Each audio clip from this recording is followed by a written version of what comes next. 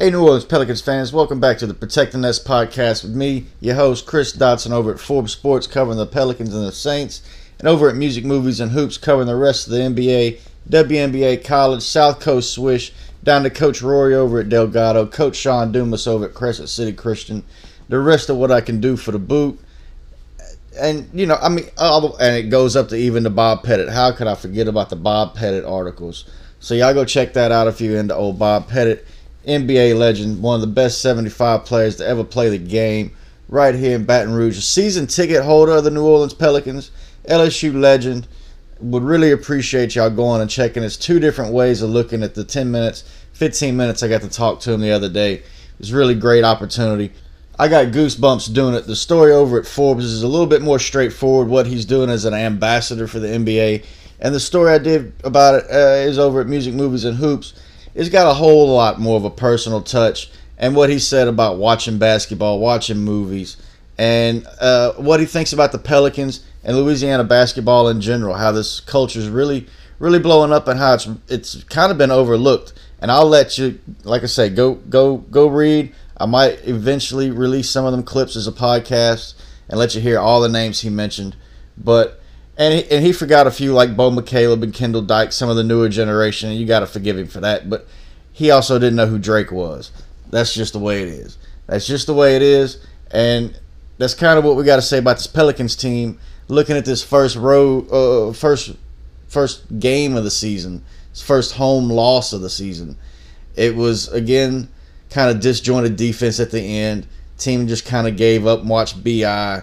But it wasn't the same kind of give up. It was more. It was a little bit different. It wasn't the same give up as the fans who went on a mass exodus out the building with 7-8 minutes left to go. But that just happens. It's going to happen to every team. Every team in this league is going to lose by 20. We talked about it last podcast. It just happened to the Pelicans on the first game of the season. It felt like we really played well at halftime. The third was slow, mostly due to Jonas Valanciunas missing like all of his shots, 1,001 shots, one for every Dalmatian. But he looked completely exhausted because he was chasing Joel Embiid around the entire half court, playing defense. Joel's raining threes, hitting them goofy ones off the backboard in the first half. And you just got to assume that Jonas is going to look a lot better when he's not playing against perhaps one of the best, if not the best player in the game, especially the best big man in the game. I think everybody would take Embiid over Karl Anthony Towns at this point, and that's just because of what he's accomplished. Embiid's went further in the playoffs. Cat's just not done what I guess I expected him to do in Minnesota, especially once he got some help, but they haven't been a fully together team through injuries, just like the Pelicans. And we're going to have to go and we play against Chicago and then 2 at Minnesota. We're going to have this same battle with Jonas against one of the best big men in the league in just a few games. However, it was I felt it might not be that far of a stretch to say it was a total flop in the fourth quarter. The morale seemed to drop as soon as Philly started raining all those threes. Everybody stopped guarding. There was just a little less energy to get in the passing lanes. There was a little less energy to cut through the paint. They just kind of let B.I. do everything by himself. And it kind of felt like we went right back to the Stan Van Gundy game there at the end. And I'm hoping that was just rust. That's just muscle memory getting out of some of these players. And by playing a little bit more, they'll get experienced as a team. And they'll be able to keep this game close. And then, unlike last year, they'll actually be able to close them out late.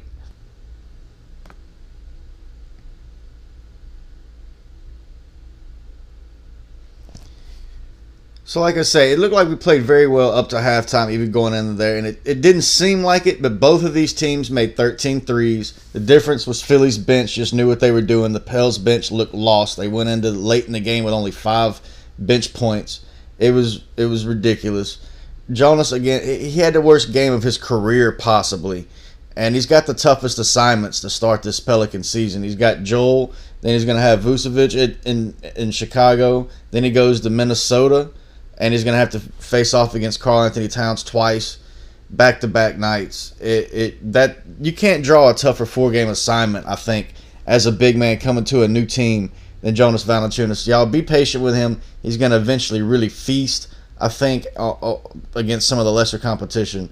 I think he'll do well when we play against Memphis and he goes against Steven Adams. That'll be one of his, matchup tests that everybody's watching, and I think he's going to pass that test with flying colors. It's not going to be the same as what he went through last night against Philly. And like I say, just be patient with Jonas. And the same goes for Brandon Ingram not getting any damn free throws. I mean, come on. He didn't go to the line not once. Not one single whistle, despite him attacking the rim multiple times against very aggressive defenders. They were really playing B.I. tight because they knew he was really our only option, or he was our focal point. Like, Devontae and Nickeil went off, but Brandon Ingram was still going to be the focal point of this offense. And he was attacking. He hit that gear, and he still never got a whistle. And that might be chalk it up to these early season games being super weird if you want to.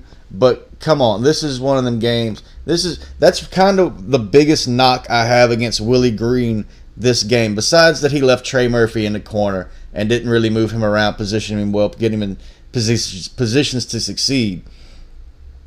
But when Ingram's not getting calls like he would, you got to go out there and take a technical for the team. You got to take that technical so that the refs at least give him a call in the next 2 minutes and just give you the makeup and the acknowledgement of, okay, we understand. And then they go look at the scoreboard. Oh, yeah, Ingram's been going through all that. Maybe they did get one wrong. They'll give you one. And that really just takes up for the technical and the possession. But at least you get the acknowledgement. You get the respect. And as a first-time head coach, Willie Green has got to go out and get that respect, both from his team, his players, the other coaches, the refs, everybody. Because let's face it, this team's going to be in it. They're playing hard. They're like that Summer League team that went undefeated. They're playing hard for Willie right now. But that try-hard stuff only lasts so long when you start off with a 20-point loss. And then you go into a 3-game road trip where you could lose all 3 of them. Losing to the Chicago Bulls and Minnesota Timberwolves right now would not be unfathomable. I mean, you could even be looking at a 2-9 start after 11 games. 1-10 is probably more likely than 10-1 at this point. Even a 9-2 start. So when you start looking at this schedule, you got the guys. They can give you all the excuses from last night, and it was crazy performance by Philly hitting all them threes.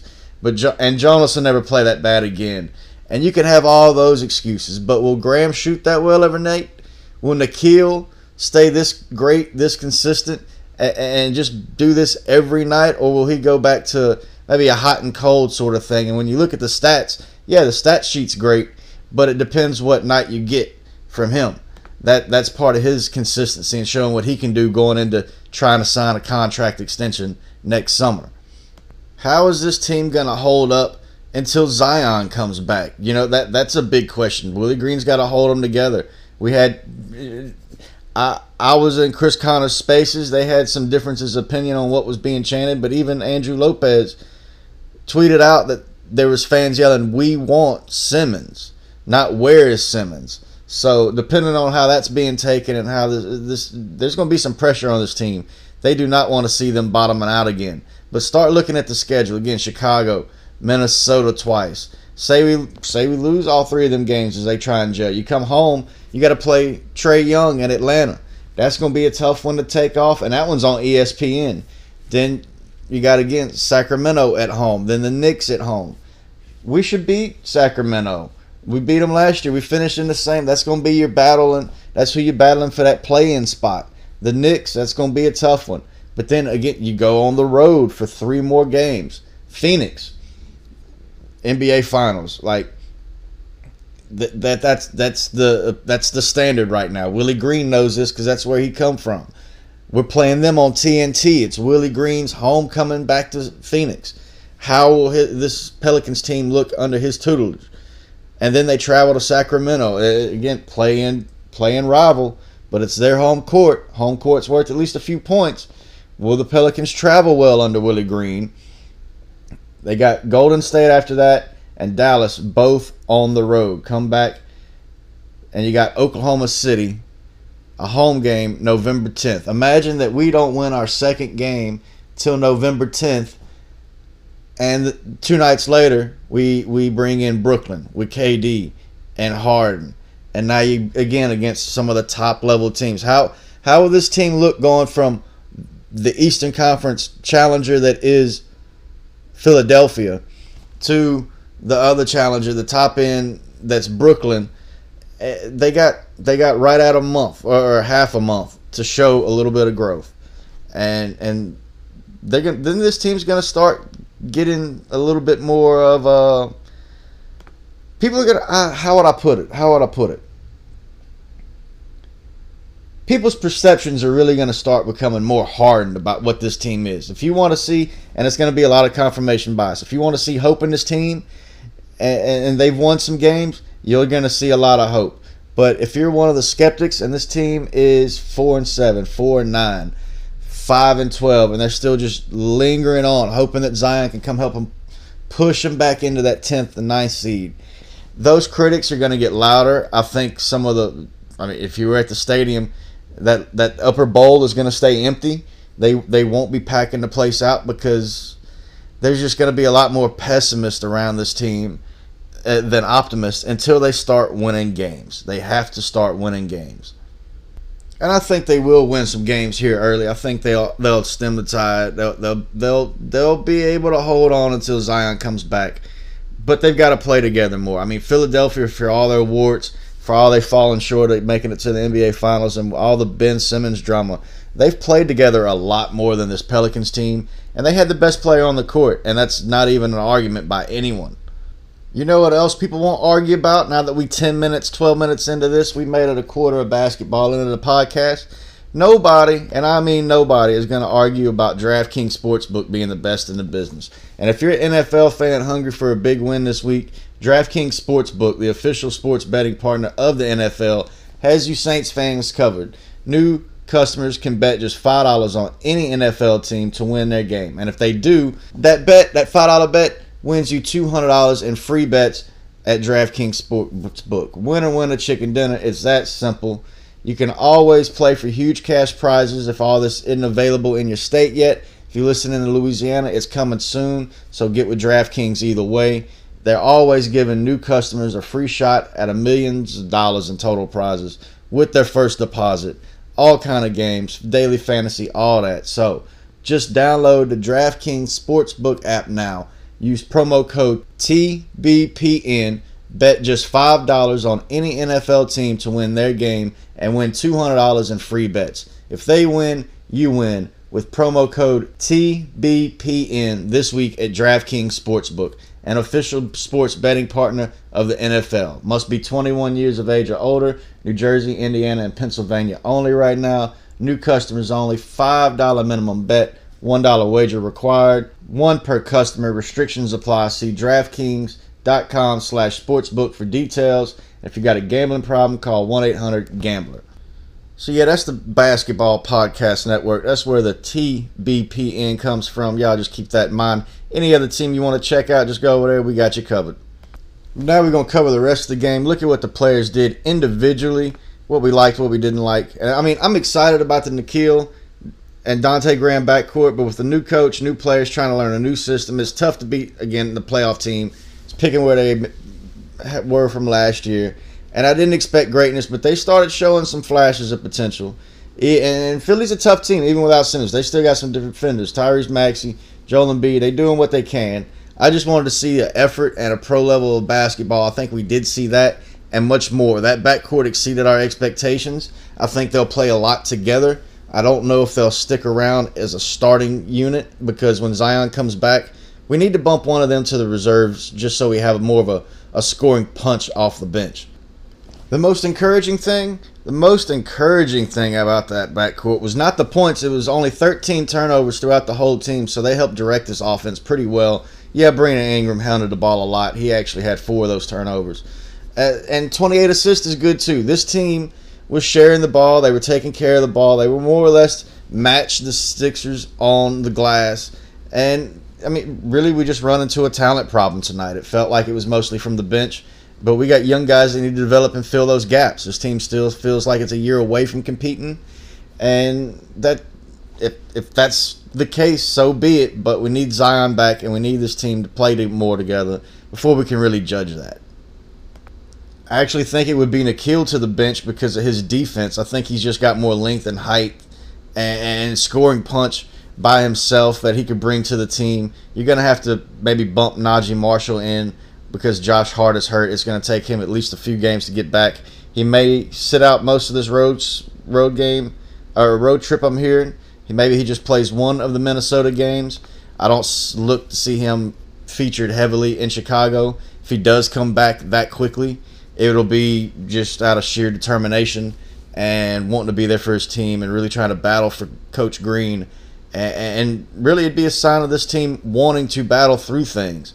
But for the betterment of the long term, both for Josh's health and this team, I'd rather him be fresh for maybe that last game at Minnesota so we can at least steal one from them with a very healthy roster, not someone that's trying to play through a nagging injury that you got to be 100% in this game. Me and Coach Dumas and Coach Roy have talked about this on the podcast before. Please, if you haven't heard it, go back and listen to some of them coaching series with all the coaches from Coach Ron at USM down to Coach Roy, Coach Dumas, Coach Micah Hagans over at Bonneville. We did all that, but the 100% matters. If you're at 97%, that last 2 or 3%, that's what takes somebody from being high-level college to pro, from European pro to G League, from G League to the NBA, NBA to All-Star. Like, that's what differentiates these guys so much more than talent, is also just being able to do it. That's just it matters so much, and that's why I don't want to see Josh Hart rush back. I forget if it was Joel or Antonio Daniels who did mention, and I hope that it come across that, Hart was on the court as a coach for the defense. Things went downhill when he got hurt, and yet we need more players who can step up and be that vocal coach on D. But this is game one of a new system. We had a super young team. Josh prides himself on defense and mixing and matching and doing what he can that way. More people will step up as the season moves on, but you really seen what he brought to this team when he wasn't on the court. And it was defense. It wasn't so much offense, because as much as we've tried to put Josh Hart in, I don't know if we've ever played him in a proper position that helps him showcase his skill set and his talents. And it winds up that he's kind of not that great at all the things you would want from a guard in the position we're putting at him. And his best skills are most traditionally seen as forward skill sets. So that's why he gets matched up against guys who are bigger, faster, stronger. And he's got to work himself around and really battle for everything he gets in this game. It takes a toll, but he's getting paid for it. That's what he got the new contract for. And that's what he brings to this team. Same for Najee Marshall, who would be replacing him. They both need to find a three-point shot. Najee and Josh both have to find some way to bring more offense to this team, or the Pelicans will be flirting with that play-in and not the 6th seed like we really hope they could. But until Josh is back, Najee will probably get plugged into that starting hole, I hope. He still won't play a ton of minutes. There'll be a lot of rotation out of that spot. And that's, again, because we need shooting in the worst way out of that position. It'll come off the bench. Hopefully in some way Trey Murphy gets his game going. But Najee's effort on defense isn't enough to keep him on the court when the other team's lighting it up from three. Philly was just going off. All of their shooters, instead of don't want to say it because we try and be family friendly here and not cuss, but old Furkan, he was making them from sitting on the can. It didn't matter where he was at in the gym. He was hitting, and we needed somebody to just bump him off his game. That's supposed to be Najee and Josh, and if they can't do that, and they're not bringing anything on offense, then the rotation's going to have to start looking a little bit different, and those guys are going to have to start looking at packing their bags and being included in a trade so this team can bring in a 3 and D that brings both the 3 and the D at the same time. We can't mix and match those skill sets up and down the roster. We need somebody on the court that can do both things. And I got a news flash for the front office. Garrett Temple and Thomas Satoransky, those guys ain't the answer. We seen that on the first night. They're not going to be long-term answers to help in a playoff rotation. Once this gets shortened up, once we're really battling, yeah, it's great that Temple's got the homecoming story and he can help coach from the end of the bench, but we really got to start looking at moving Satoransky like ASAP and see what we can get out of him. Or that Lonzo trade is going to start looking a lot worse in terms of return, because we didn't get a lead point guard back, and we didn't get too much punch off the bench back. that was apparent against the Eastern Conference team like Philly. What are we going to do in the Western Conference, which is even deeper? And we're going to get tested more and more every night. There's a reason Satoransky was surplus to requirements in Chicago, and they were still just battling for a low-off playoff seed over in the East. Come on now. We got to get better. We got to start trying to actually get better. As a team and looking at the coaching, I think it was apparent, like everybody in the Chris Conner spaces on Twitter mentioned that going under screens just killed us this game. And at first, some people thought, this could be part of the game plan depending on the personnel. But then Nickeil went under a screen and Philly was hot.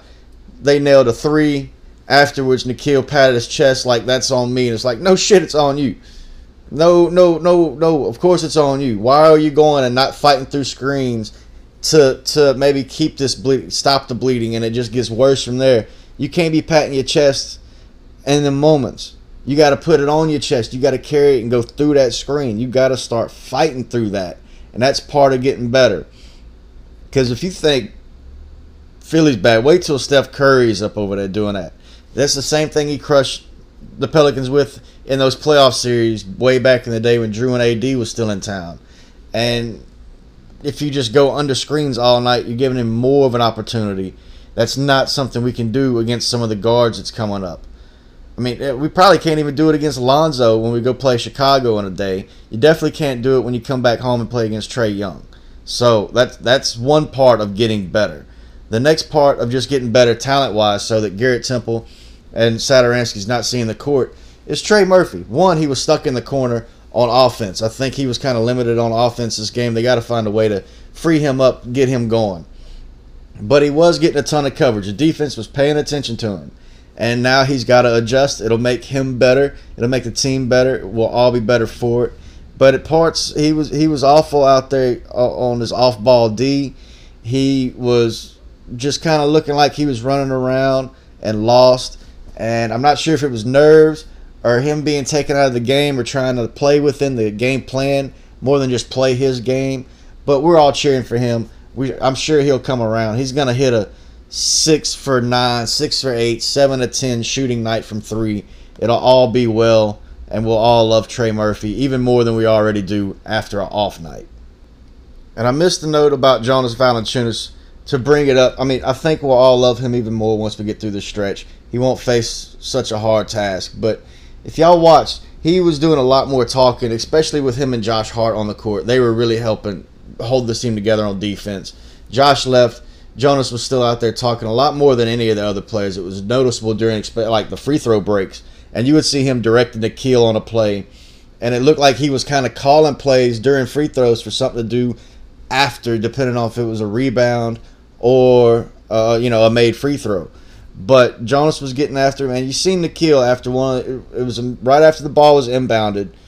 Jonas was already setting up the pick and roll down the court, waved Nickeil through the pick, passed off the roll back to Nickeil, easy layup, bang, and then they both like fist clenched after the store, and it was like they knew it. It was something they put together, and it was working. As we see more of that, we're gonna like a lot more of it. I don't know how much more we can see of Jackson Hayes flying around and doing what he's doing. He's really going to have to figure out a way to get it together and really help, because he's got no composure. He can't be a starter, because if he starts slow, it's over, and he might be in his head. But you got to kind of work him in.